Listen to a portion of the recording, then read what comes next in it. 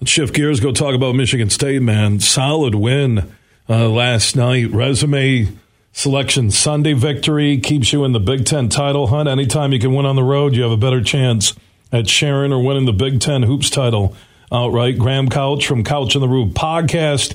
You can hear wherever you download podcast, and also Lansing State Journal opinion maker. Twitter feed is solid. He's standing by the Meyer guest line, and it's not a solid win. That's a great victory for MSU last night. Yeah, I mean, and the thing is, it was a win. I think in some ways they had to find a way to get, because they had some advantages. Tyler Wall wasn't playing for Wisconsin. The students weren't back. Like Kohl Center wasn't quite what it often is. Like there was an opportunity, and so I think there would have been some regret if you don't get it. But that place has been a house of horrors at certain times for Izzo over his tenure, not recently, but the way they're finishing games, because I didn't even think they played all that well at times, but the way they finished that, the last 4 or 5 minutes, that's a theme now. They hit free throws, they make the big buckets, they got a lot of sweat equity, and they got guys with poise, and they've got guys who are good enough, skilled enough, and have been through it. And that's how you win in college basketball. Ideally, you'd have a Jaren Jackson-style lottery pick on your roster, too, and maybe if some of these guys stick around and next year's recruiting class comes in, you have a couple of those guys. But the thing that I think gives this team a shot is, while I don't think they're going to overwhelm a lot of teams, I don't think there are many teams in the country, if any, that are going to overwhelm them when they're at full strength, and I think we're seeing that. Yeah, in the Big Ten, we'll find out when State, if they can beat Purdue, all of a sudden you're like, okay, hey, Michigan State may be the front runner for the Big Ten regular season title, if not share it with somebody. And again, on the road, when you get a logjam like you have top to bottom, 10, 11 teams deep, if not more, in the Big Ten right now, it's going to be about getting those road W's. Yeah, and you've got one at Penn State already, too. That helps, although you lost the home game to Northwestern. Northwestern's not a bad team we're seeing. I do think one of the things that gives MSU a chance to be in contention, and if they lose to Purdue at home and Purdue, build some separation, Purdue may be the team that wins this by a couple games. But if they beat Purdue especially, is that there are a lot of – when you don't have a lot of separation – what Michigan State has is veteran guards, poised guards. Like, they're going to win some games on the road that I don't think other teams are in a really bunched-up league. And when you're talking about the difference between winning 9 games and 13 games in a league, or 14 games, being very small in terms of quality of team, that can be all the difference. Yeah, I could tell Izzo felt comfortable. It was going into the Michigan game and talking to him that I kind of can read him over the years, 20-plus years, that he likes his team. They got depth. They can come at you in different ways. So we'll see how the rest of the Big Ten plays out. Your thoughts on Mel Tucker's offseason, Graham? What do you like about it? What will help Michigan State flip it and have a bowl season or an 8-4, 9-3 mark this fall? Well, the thing that's I think he's done well is not settle in recruiting when he's lost guys. So I think he has a very clear understanding of the level they need to play at to compete and contend, and not being willing to take guys that you don't think get you there. And so you sign a pretty small recruiting class to this point, 14 high school kids, and you go the transfer route with some other guys, and they may add some more before February, but you don't pivot to guys you don't think help you. Now, Mark D'Antonio did pretty well developing some guys that a lot of people didn't think could play at the Ohio States of the world and whatnot. But I think so. I think that's been something he's done well. They have. I know they lost some guys, but when you talk about 9 4-star kids, that's above what I would have set the over-under for this year in terms of expectation for a critical class. And you got to keep those kids, and you got to develop them. And so we'll see. I'd give it kind of obviously recruiting classes you don't know for a while, but I'd give it sort of a B the offseason to this point. You lose Marco Coleman, the defensive line coach, who I think was a pretty good coach. They haven't landed like a 5-star kid yet who really, you go back to the Saban era, and there was, and granted these kids were local, so it helped, but you'd wind up with a T.J. Duckett or a Charles Rogers or a kid where it really doesn't matter if you're playing Alabama or Ohio State or whoever.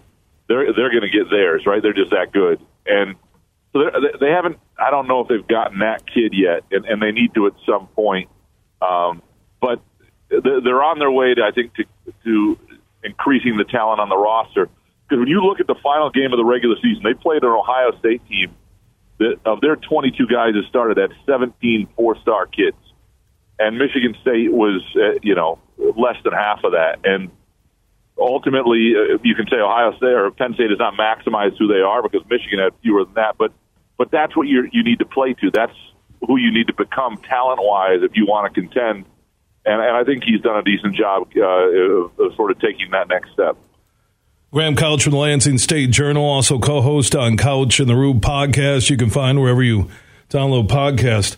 I did notice that the Spartan football recruiting page was retweeting a lot of the Harbaugh tweets and stories connected to a new contract or the NFL. What are you hearing, and what's the vibe in East Lansing about this Harbaugh situation? Yeah, it's interesting because for a long time, I think Michigan State fans wanted Harbaugh to stay. They were comfortable with what Harbaugh made Michigan's program, and that they could contend with or compete with that level and win their share of games, and that wasn't.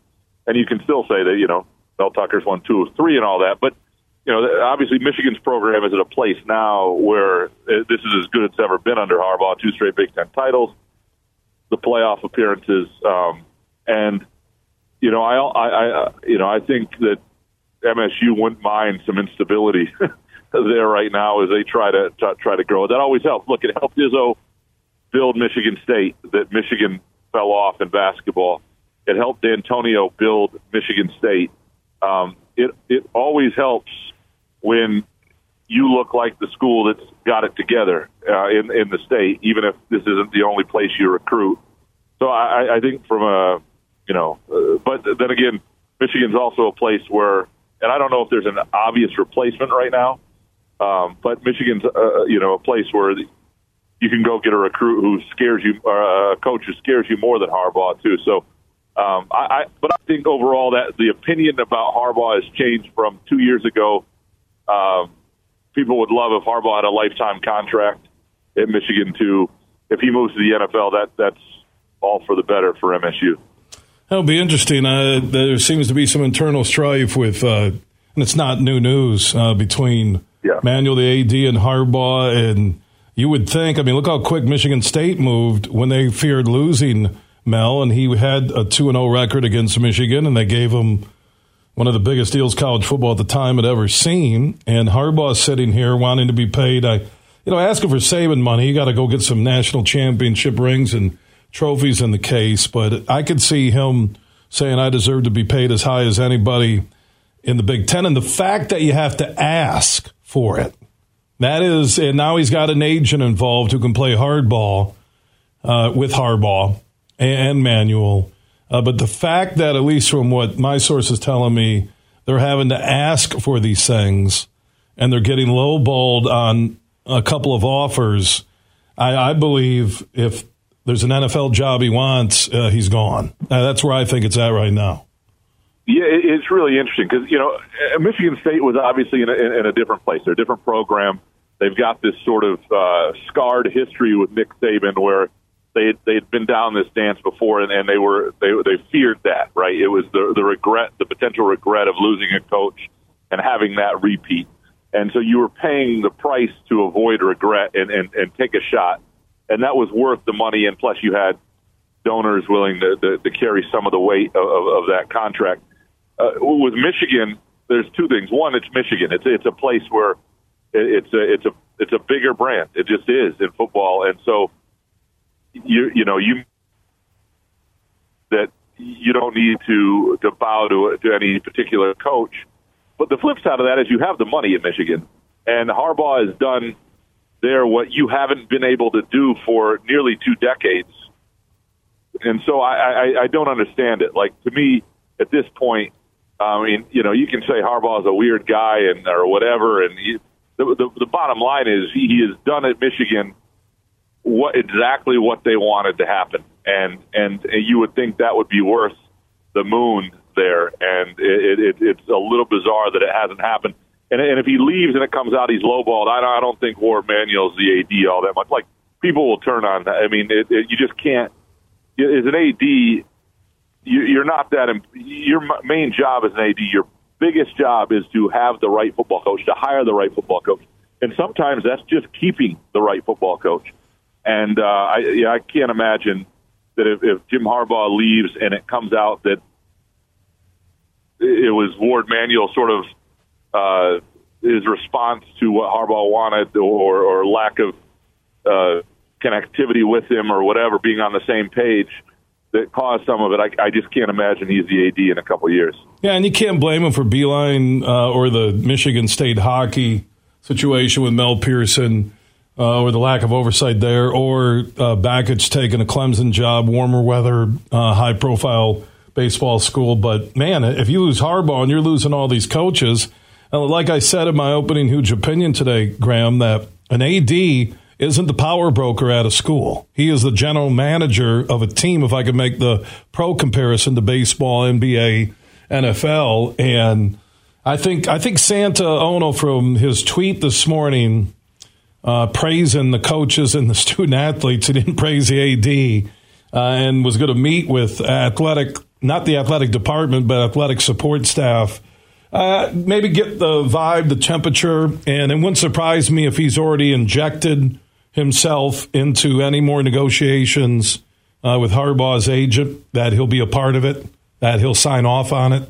That would be my guess, because if Ward Manuel, after what Michigan has been through trying to climb out of the political split with Rich Rod, Brady Hoke, Hackett steps in trying to save the day, Brandon, and they want to go back and have all this political garbage set the entire athletic department back? Are you kidding me? It could be catastrophic.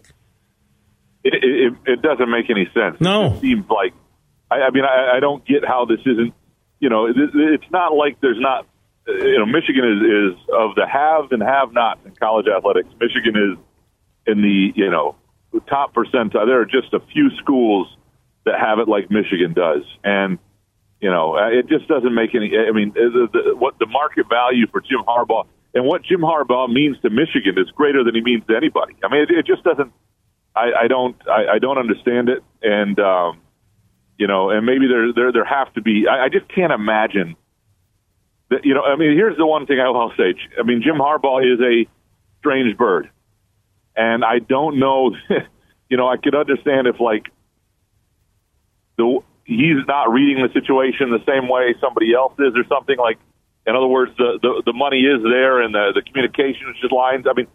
Harbaugh is a strange communicator, so maybe there's something. I can't fathom it from just from a logic standpoint how you can be the athletic director there, or in leadership and board of regents, whatever it is, and not make this a fairly large priority.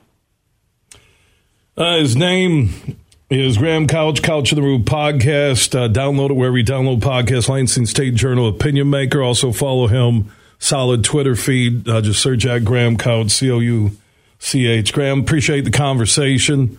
We'll talk soon. Look forward to it, Bill. Take care.